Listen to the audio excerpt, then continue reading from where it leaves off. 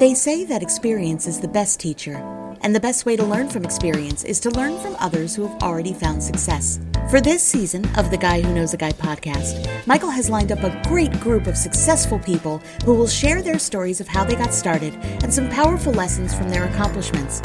He'll also be introducing you to people who are just starting on their entrepreneurship journey to share what they've learned so far. Success is not just about money, and we'll meet some people who have been successful in very unique ways. Entrepreneurship is an exciting journey, and we're glad to be along for the ride with you. Here's your host, the Guy Who Knows a Guy, Michael Whitehouse.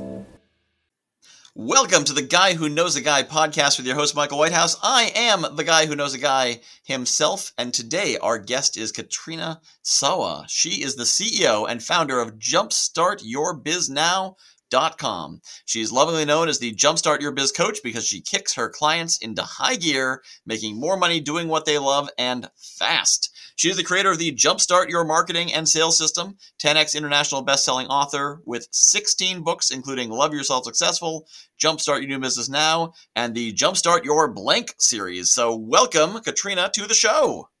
Thanks, Michael. Good to be here. So I already gave some potential answers to this question, but in your opinion, what makes you awesome?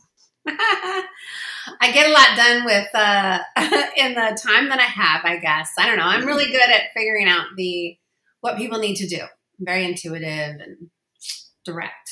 That does sound powerful because I can very effectively squeeze 15 minutes of work into 2 hours. Right? That's not much of a trick. Not good. Yes. Less good. So you can squeeze 2 hours of work into 15 minutes. Yeah, sometimes, depending on what it is. Okay. So how did you get started? What is the superhero origin story of the Jumpstart Your Biz Coach?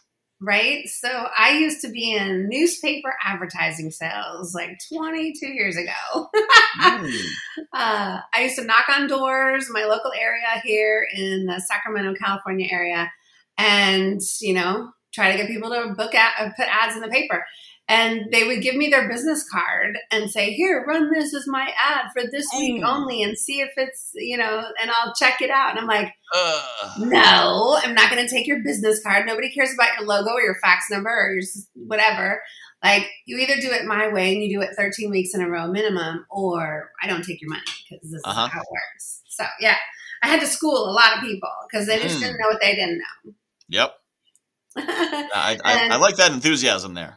Yeah, and I was just really consultative. So I would like, to get people in the store. We do special offers, and then I would tell them what to do when they got in the store, which most ad reps didn't do. I'd say, do this, do that. And then, in the follow-up, and then, build a database. And then, send something in the mail. And, do this. And I just realized that most business owners didn't know what they just didn't know how to really run a successful business. They knew they threw a bunch of spaghetti on the wall and hoped it stuck, right? And so that's how I leaped out into helping business owners with their marketing originally. And then it just grew into all the different things regarding their business after that over time. Oh, okay. So how did you learn all this about marketing? I have a degree in marketing, business marketing. Hope you learned something there. That's not where I learned it. I mean, come on. We learn it from the stuff that we do in our jobs. And I was in sales jobs. I was in retail. I was a bartender, always selling people up to the top shelf, right? And so, I learned through all the jobs that I was in and I guess I was just really good at knowing a lot of stuff around how to really maximize your business. Yeah. Well, it sounds like someone's just paying attention, so taking advantage of working at the bar to gain those skills. But there's bartenders that don't know how to make a buck. So, I guess I'm just sales and marketing oriented. And my mom always laughs because she has no idea how I came out like this because she is so the opposite. Yep. But yeah, I love that concept of kind of telling the clients what they need to do. Because I published a magazine here in Connecticut before the pandemic, and one of the rules out of the home office of the company was that campaigns were 12 to 36 months, not 6 months, not 3 months, because the monthly magazines, you had to have that continuity or it just wouldn't have an impact. And so when people did that, I'll try it for a month. I'll try it for 2 months. Well, you can't try. It's like trying a diet for a day or two. Yeah, and You if gotta, you did, then you have to do 50% off of everything in your store, or something like insane. So you get a whole bunch of people in, and then but then you have to get their contact information. People are, yeah. Anyways, they just don't know. Oh, I'll give 10% off in one ad and try it out. Like nobody cares about 10%. So, yeah.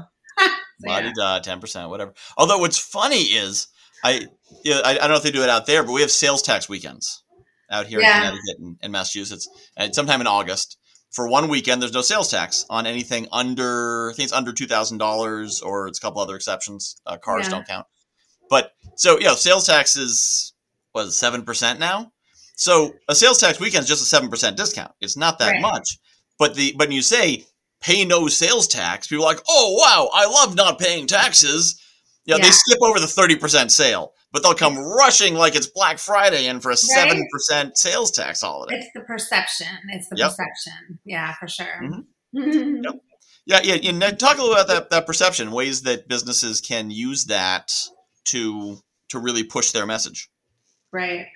Well, like way back then when you're talking about deals, and even now, like if you're the perception of giving $100 off $1,000 thing is so much greater and more exciting than giving 10% off $1,000 thing. Sometimes it's the dollar amount that you have to say instead of the percentage, and sometimes it's the other way around too. So so we can still use that in today's world. I mean, how you're giving deals off. Some people want to give, 10% off. Nowadays, you don't do the percentage as much, especially for online businesses. You do dollar amounts, or you throw in bonuses, right? And so a lot of times your clients or your prospects are going to want your service or product, but they also want this other thing over here. If you can throw the other thing in over here to make it a really juicy offer as a bonus, then oftentimes they'll buy on the spot. So that's a really good way to think about it instead of discounting. Mm-hmm. Yep. Yeah. And of course, with discounting, there's always the danger of changing the perceived value. Yeah, you do have to show the value. When I help people price their stuff, we always try to show the highest possible value. If you worked with me, like for example, if it was a group program, you work with me one-on-one on this, then your one-on-one time plus all the resources and things you're going to throw in. So there's then this, big value of what it costs, but because you're doing it as a group, or because you're here today, you can offer it at a much lower price. So the pricing strategies, a lot of times people don't know what they're doing with that and they don't get it. So yeah, no, that's huge. Like every discount has to have a reason. Can't just be like, 10% off because whatever. It has to be 10% off today only. So you are doing it today, so I'm giving you 10% off. Or you are, You want to give them an incentive to buy now because. Well, and the other reason is because the world is so busy. And so your prospects, when you finally have their attention, whether it's on a call or a one-on-one or a group thing, or you're speaking or you catch them in a messaging system somehow, when you have their attention, and they're interested in your stuff, you have to get them to decide and invest today, because they're going to go off in the world and they're going to go deal with 14 other challenges and obstacles and other things that they've got going on, and they'll completely forget about your offer and it'll be lost on the table. Yeah. So people always say they don't want to be salesy, but you do need to be assertive. You do need to be more assertive if you really want to get the client that day or whatnot. Yeah. Yeah. It's always interesting talking to the new salespeople who are like, no, I think things are going great because I had like 3 prospects say they're going to think about it. So, they're thinking about it right now. I'm like, they're not thinking about it. They've already forgotten you. Yeah, the thinking about it just means that you haven't shown the value yet, or they don't trust you yet, and you have to establish more relationship, or they just don't understand what you're offering, or it's confusing. Yep. Yeah, and they're just trying to get away. So, yeah. Yep. Yes. So if you do have those clients who are thinking, and of course, if you're doing it in like a webinar sales structure, think about it just means they've left. You can't even call them, like, you don't have a way to call them back. They're thinking out the door. They're not necessarily coming back in. But if you are in that, one-on-one setting, you're working with someone and they're thinking about it, what might you say to them? Well, what is it that you need to think about? Mhm. Like, let's get to the heart. Is it the price? Do you not understand what you're going to get? Do you see that it's going to help you with the problem that you said you had? Do you have to talk to somebody else to make the decision? What is it that you're thinking or considering? Yeah. You have to ask those questions. Mm-hmm. Otherwise, you're just going to let them go, right? Mm-hmm. So that's not being salesy. It's actually it's serving the client to try to get them to a decision. It's okay if they don't buy, but thinking about it, like indecision is a decision. So if they stay in indecision, then they're not getting where they need to go. Yeah. So if it's you or somebody else, at least get them to a decision, I say. Yes. Yeah. Yeah. And I think one challenge too for a lot of people, their first job in sales is selling someone else's crap they don't believe in. Yeah. And so they don't feel comfortable pushing people to take action because they're like, yeah, I probably wouldn't buy this either. So if you don't want to, you're as smart as me, I guess, let it go. And then when they do end up selling their own product or their own coaching service, their own, something they do believe in, they're so in the habit of thinking encouraging a positive decision is something you do to the prospect, not something you do for the prospect. Yeah. I had no problem. My first job was selling ice cream. So I was all over that. 1 scoop, 2 scoop, or 3 scoop. Yep. Right? Well, I feel like that's more order taking than really selling. No, I had to sell. I sold up into through 2. You're deciding between these 2. Just get them both. Come on. Like you deserve it. That's selling. That's okay. selling. So you weren't just order taking. Yeah, no. I mean, there's order take. I was never an order taker. I worked in a lot of restaurants. And I mean, I've sold Cutco cutlery, which was the thing you're talking about, where it's like, oh, they're good knives, but I was, 19 or something, and I didn't really cook that much. And so I was like, well, they're awesome. This is the best $65 knife on the market. I don't know why you need one, but if you did, this is the best one. I still use them today. They're amazing. Me too. But, people keep Cutco. I've sold Cutco and I sold life insurance. I'm pretty sure people kept the Cutco longer. Right. That's quite a thing. So tell me about your Jumpstart Your Blank series. So what is that? So how many books are in that series now? Well, I have 60 authors that have written a chapter in the Jumpstart Your Blank series. So it's a compilation book, anthology, right? So there's multiple authors in each book, and I've been doing it for 4 years now. This will be my 5th year. And every year we've gone to international bestseller.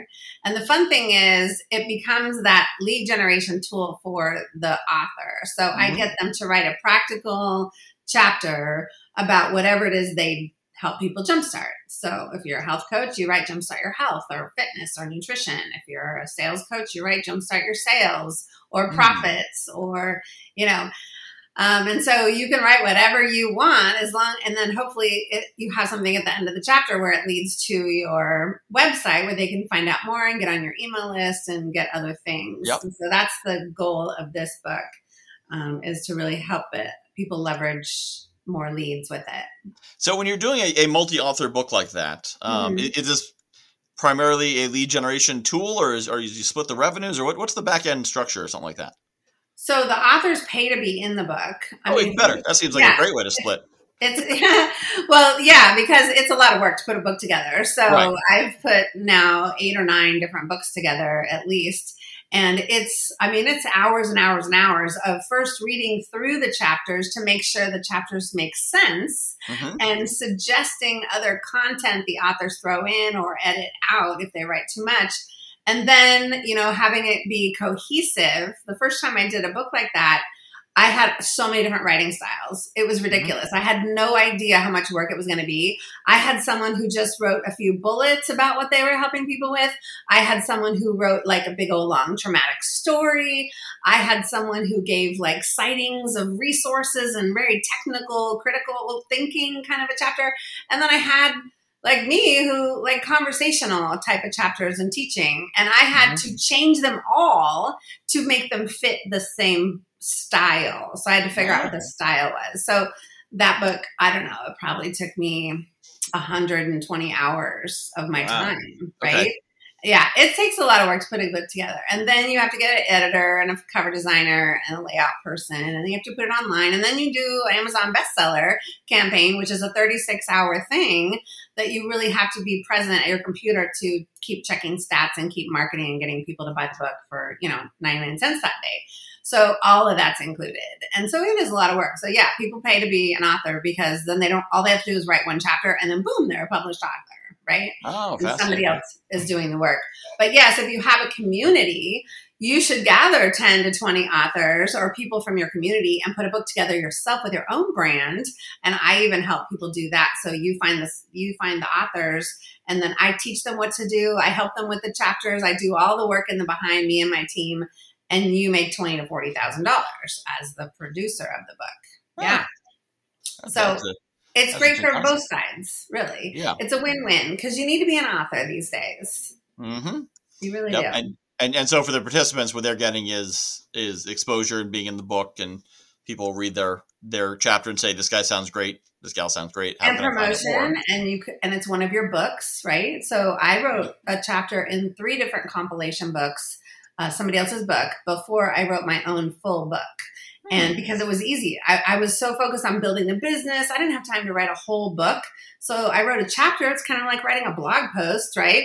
And I wrote a chapter in 3 different books. I was on TV with one of them because I went and got free publicity because I was an author in my local area.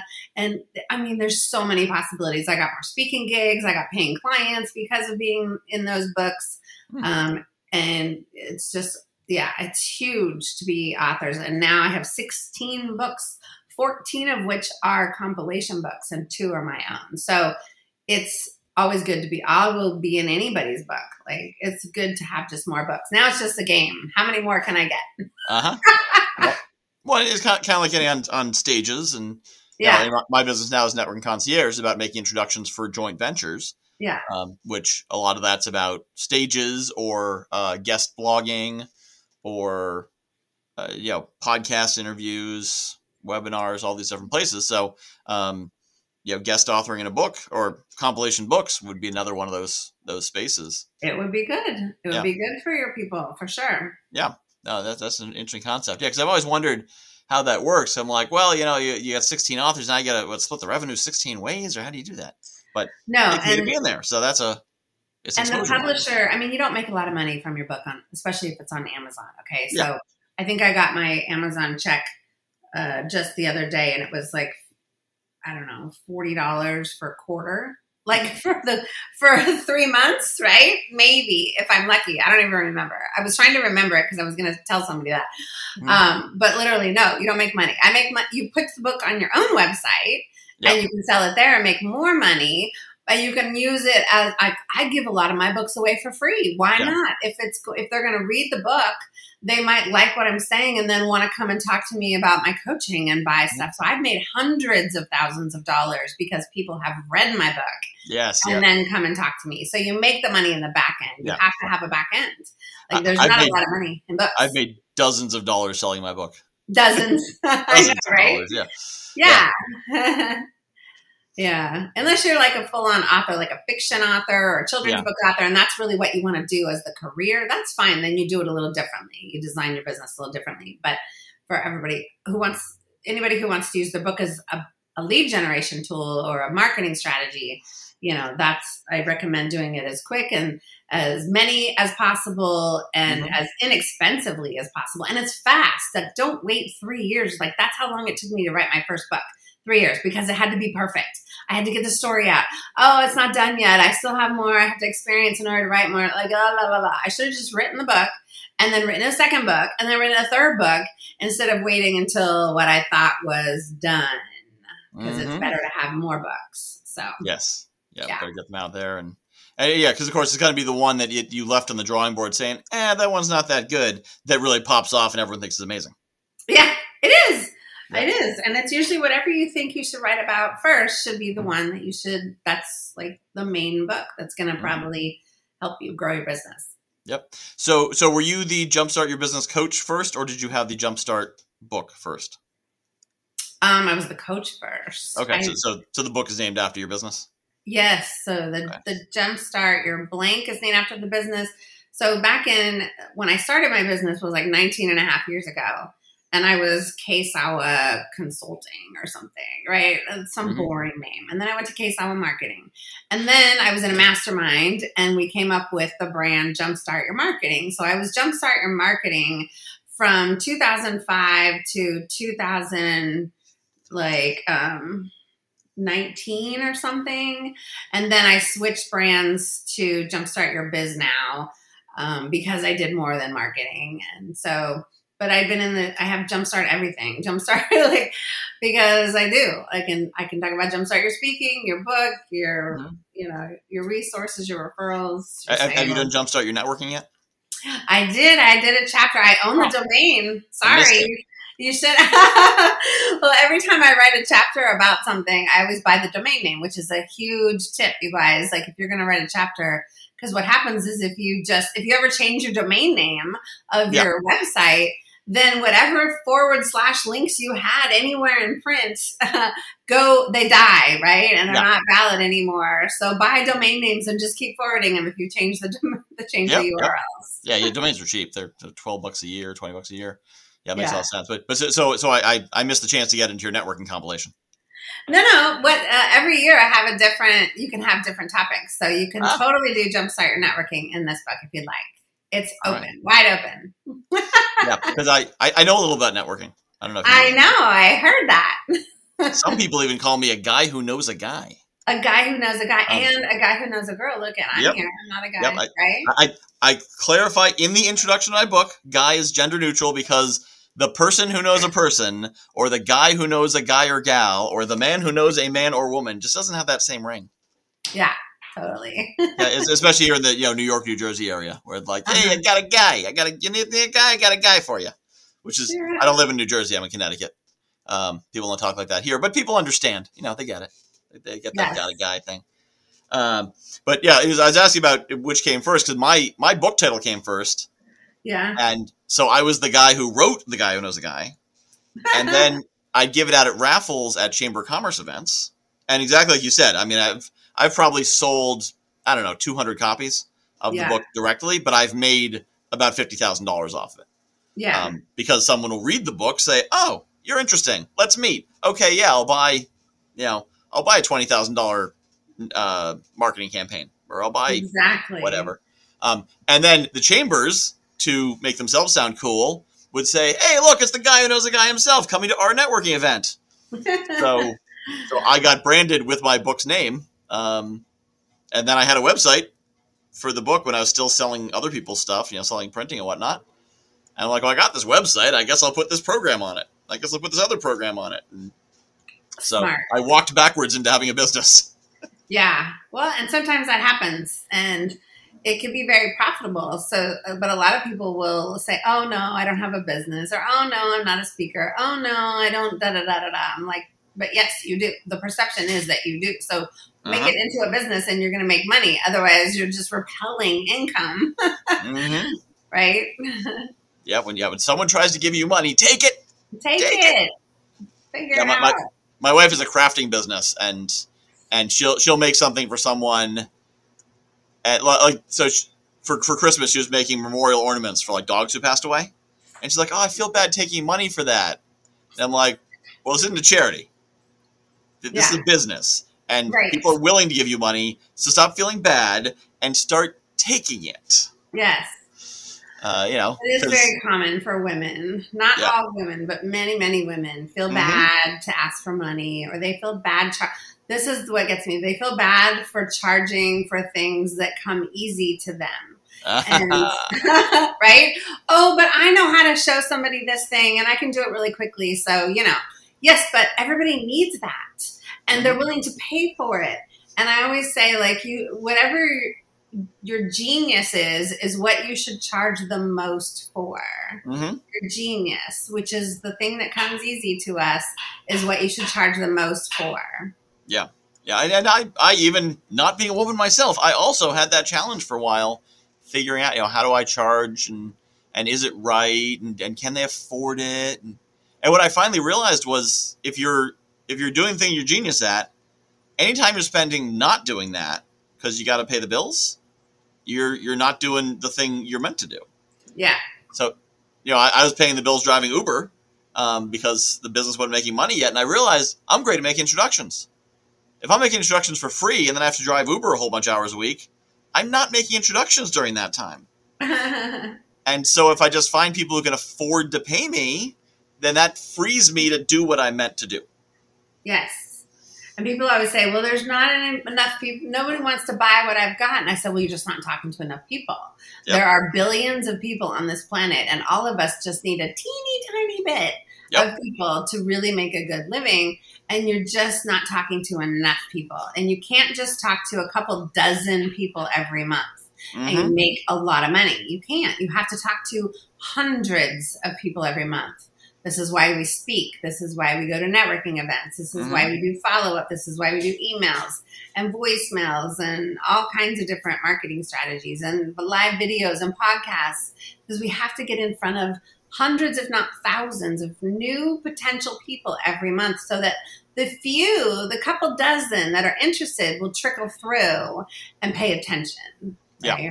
Yeah, it's a numbers game. It always has been. It always will be. And it's just exponentially more than it used to be now because there's so many different avenues to find people on. Yeah, but of course now you can access so many more people too. You can. Yes, you can. I have clients now in the UK and London and Australia, Canada. I would have never found them, We didn't have this stuff way back when I started my time. Yeah, absolutely. And I think it also comes down to how big the market is and talking to the right people. I think a lot of people too, they talk to their friends, their family, their natural market, and their natural market may not be their business market. So if you're selling a $5,000 coaching program, your friends and family probably aren't your market. Right. Although I did have my cousin one time pay me $1,000 to come to one of my 4-day training events. So but that's the most any of my relatives, have ever paid me. Yep. But I don't have that many relatives, so it's all good. I thought that was a pretty good percentage, a conversion percentage of all my relatives, frankly. Yep. Yes. So do you work with your clients, helping them kind of overcome that resistance to taking money, asking for money? Yes. It's the biggest. I mean, sales and marketing are the two most important things. You have to literally constantly be honing your skills on and learning to improve on and get more comfortable with and get to mastery as fast as humanly possible in a business. Because somebody needs to be doing it in your business. Usually if you're a solopreneur, you only have 1099 staff or virtual assistants, then you're the salesperson. Every once in a while, I get somebody who says, well, I just want to hire a salesperson so I could do what I love over here, like helping people and coach people and running events. And I'm like, good luck with that. Because a really good salesperson, I've been one, wants at least a minimum of $100,000 a year. You can't afford to pay a good salesperson a good amount of money to sell for you. So you need to learn how to sell, period, end of story. And selling is not bad. It's not bad. You're helping so many people with whatever it is you do. You just have to figure that out and as soon as possible. And of course, if you're really in your strength and you're in the place where people need what you do, selling becomes very different. Then it's people talk to you.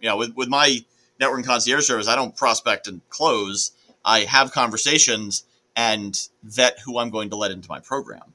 Right. It's a total flip, and once you get to that point, it's not because I'm so attractive, people just want to be in my program. It's that I found the place where I scratch the itch they have, and the right people are like, yeah, of course, where do I sign up? How soon can we start? Yeah. Yeah, you want to attract them with your personality, with your energy, with the right words that come out, the right things you're saying, the right next steps, perhaps let's have a conversation, inviting people and offering rather than pushing, pulling or whatnot. Yep.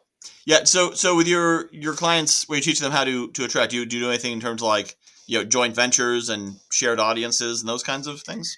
Yeah, when they're ready for it. Okay. And you can be ready sooner than later, but you have to really have the right foundation. So one of the biggest things that I see that most clients that come to me don't have are all the systems in place, meaning they often don't have a landing page for a free gift to opt in for, which is critical. If you're going to do a lot of online talks and networking, you got to send people to a page, right? And not your Facebook page. You need to send them to your website, get them on the list. And then there's got to be email marketing. And too many people, even if they have all those great freebies, they're still not consistent with email marketing. And they're not adding other things like direct mail and phone. I mean, you've got to still do those things because the one thing you can't control where your email goes. It could go in spam, trash, or promotion. You can't control where your Facebook post or your private message is if it's gonna be seen if you're not connected with somebody. So you can control the voicemail if they have a phone number and they give you the right phone number, and you can control something in the mail. You can ensure people are going to see your mail if you send it to them. And I know that's old school, but I've been doing it all along. I have never left it because you have to catch them in multiple ways these days. Yeah. Well, and mail's a powerful platform because, as someone I saw on Facebook today said, when everyone else zigs, you zag. So when everyone is fleeing direct mail like a burning building, that's a great time to start sending direct mail. Yeah. It's always been a good time to send direct mail, but even so more now because there's less of it. The only thing in the mail, and people I say, well, I hate the mail. Well, yeah, because you got credit card applications and bills, right? And a few local ads perhaps, or the mailers that come. But anything fun from someone you know or met or have, that's the first thing you open. Right? Yep. So you got to send fun mail, not boring letter mail. Yep. So with sending fun mail, do you do that? Do you recommend people do that themselves? Is there a service that you use? Well, of course, you could use the send out cards, or there's the other. I forget the name of it. The Mailbox Power. Mailbox. What is it? Mailbox Power. That one. Yeah, that's a newer one. And in fact, I just met the owner of that one. That was cool at a conference recently. Oh, nice. And so there's those kinds of things. They can send brownies and flowers. And a lot of times I use 1-800-Flowers too and send stuff to clients, bigger gifts, birthday gifts and things like that, flowers or something like that. But if you're just sending direct mail, I like to go to the dollar store, frankly, and do things, get little things like a spooky CD for Halloween. I'll go buy 40 spooky CDs and I'll send them in a bubble wrap envelope, which is going to get opened, right? With a note or something like that to the top 40 prospects or clients or whatever. Or for New Year's one year, I put a bunch of confetti in a manila envelope with one of those, like a hat, the paper hats you wear, and even a shot glass, a plastic shot glass that you would wear around your neck for before New Year's. And I got so much response from that because my clients and friends were opening it in random places, and the confetti was going everywhere. They're like, I just opened your present in my car, Katrina, grr, right? And they were laughing and also cursing me at the same time. It was hilarious. I was going to say, do you send these to the clients who didn't buy your program? The prospects who turn you down, you send them the confetti? Or is this one you like? You got to be creative, memorable, and fun in order to get noticed and remembered, right? Yeah. Yep. No, it doesn't have to cost a lot of money, but you got to do some creative things. Yeah, that makes a lot of sense. Now, so it turns out... that mindset challenge, because it sounds like you work with a lot of people who kind of need to get over their mental blocks. What do you find the most effective ways to move them from, I'm not sure, I don't want to be salesy, I don't want to be pushy, to having the confidence to really, share their greatness with the world? Well, my methodology is a lot different from your normal mindset coach, because I'm not really a mindset coach. Right. I'm a business coach. I want to help you make more money, and I want to do it today. So I have a little stop it button and a stop it paddle that I show them, and you can't see this, but you can hear it. Stop it. Just stop it. You got this. You're amazing. And so it's this little button, like an easy button, right? But it's a little bit smaller. And I'll send it in the mail. I'll put it on the call with them, or stop it. So when I do that enough times, somebody finally usually gets it. Now, if they need a lot more than that, then I usually refer them out to somebody that can really go deep with them or something like that. That's not Yep. really my thing, but that serves most of my clients, I'd say. That makes sense. Okay, so kind of that feedback of like you doing it again.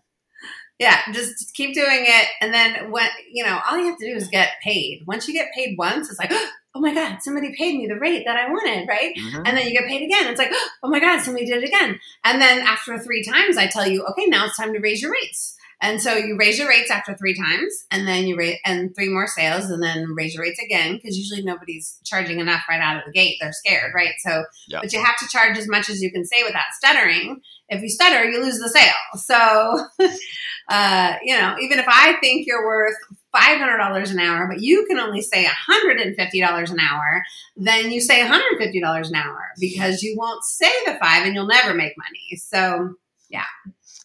Yeah. What's your rate? Right? You have to ease your way into it. Hell, I started at $59 an hour for consulting, then went to $79, and then I think I went to $95 because I was scared to go over $100. And then I went to like $125, and then I think I went to a conference where I saw a bunch of entrepreneurs. I'm like, what, you're charging what? And I came back from that and I doubled. I went from $125 to $250. And then the next time I went back to that conference, I came back at like $500 an hour. And yeah, so now sometimes it's up to $1,000. It just depends on whatever I'm doing. But yeah, you have to surround yourself though with people who are doing bigger things and growing and stretching, so that you catch that bug instead of the complainer whiner bug that's not making any money. Yeah, that's huge. And also, if you're selling a business service like marketing or like networking or something like that, then it's what's it worth? Would you pay $1,000 for $10,000? Is that a trick question? All day long, 10 times. Give me 5. And so when you realize that you're not just selling an hour of your time, you're selling the ability to make $5,000. Well, yeah, $95 an hour is pretty cheap for that. Right. So, well, in business for sure. And then you've got all those soft sell clients too, though. Like I have a relationship client friend, a relationship coach friend who charges $10,000 for the year, which but she guarantees you're going to find your Mr. Right or your partner by the end of the year. And if you don't, she'll continue working with you for free. Right. What kind of that's a guarantee, right? So, I mean, if I would have paid that, I paid $12,000 to find my Mr. Right. I hired a matchmaking service. I went to 3 relationship workshops because guess what? It was about me, not them. Like I needed to work on myself too to find the right guy. And then I was on like 2 different paid online dating sites. I mean, the year that I was all in to find my Mr. Right after my first divorce was the year I said, okay, in January, this is the year. And I paid up to $12,000 for all that stuff. And in 6 months, I found the guy that I'm now married to. It was amazing. So there you go. You got to go all in. And so when people say, oh, it's not worth it. Yeah, it was worth it to me at the time.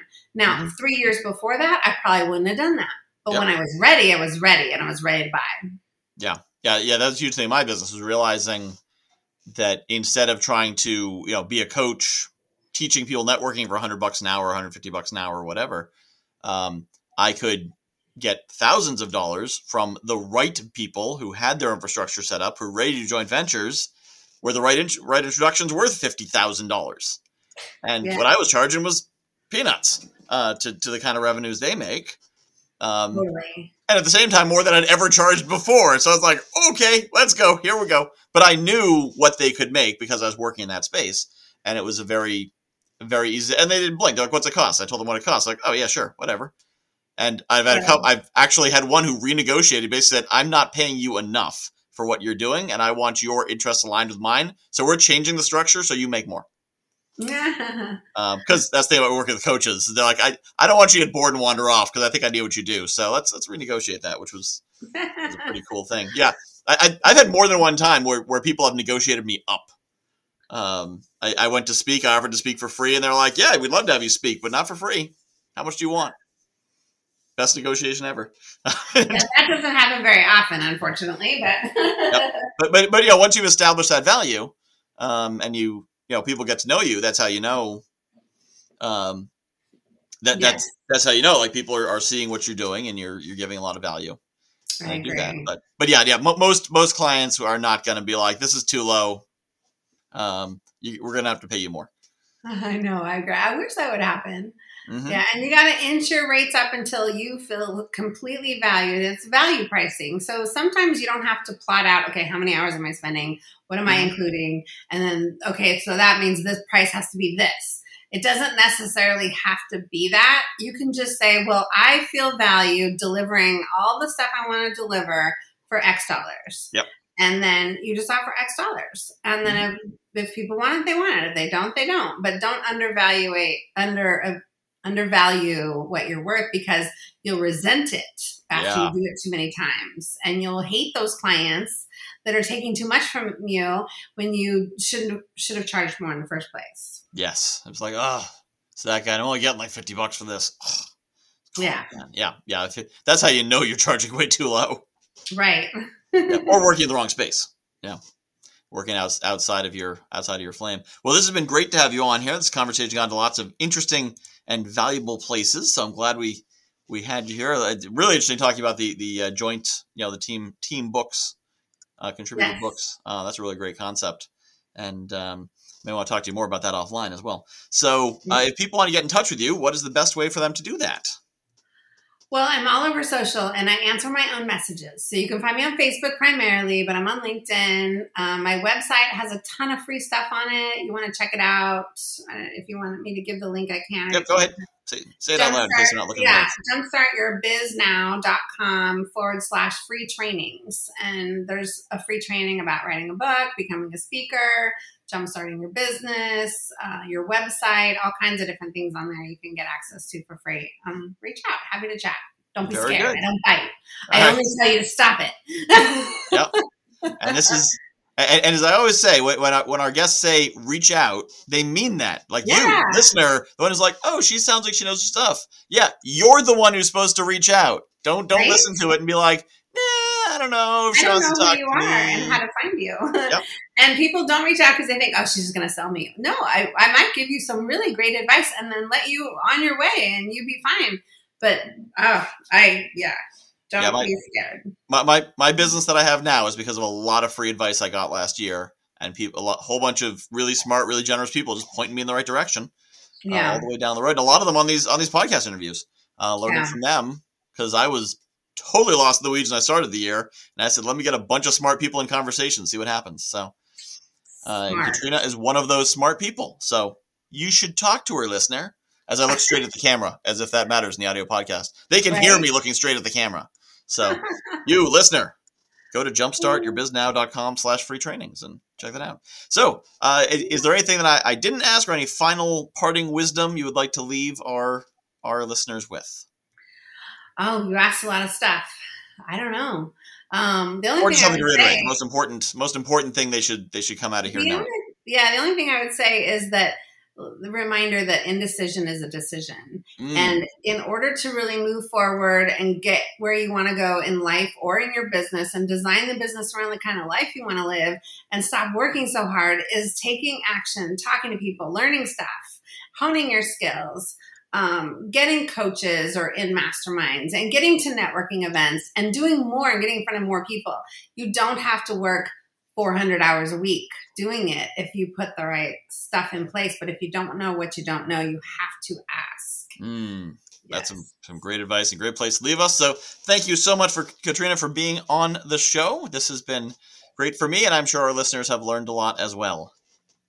Thanks, Michael. This has been the Guy Who Knows a Guy podcast with your host, Michael Whitehouse. This great theme song is by Patrick Howard. If you found this valuable, please subscribe, leave a review, and share this podcast. Find the full archive of all episodes at guywhoknowsaguy.com/podcast. Check out my other podcast, Morning Motivation. It's a daily podcast of 2 to 5 minutes with a powerful hit of motivation and inspiration to get your day started. morningmotivation.fun or search for Morning Motivation wherever you listen to podcasts. Join the community online in the Morning Motivation Facebook group at facebook.com/groups/Morning Motivation Podcast. JV Connect is coming up quick, December 12th and 13th. If you are looking for a networking event where you can meet people who aren't looking to just pitch you or take, but actually want to collaborate, build strategic partnerships, joint ventures, maybe even find some mentors, some coaches, people to support you, accountability partners, who knows? If you're looking for good people in an environment that's not stressful, but is set up to give you a lot of great connections in an efficient amount of time, check out JV Connect. jv-connect.com. That's jv-connect.com. December 12th and 13th, 2023. We'll see you there.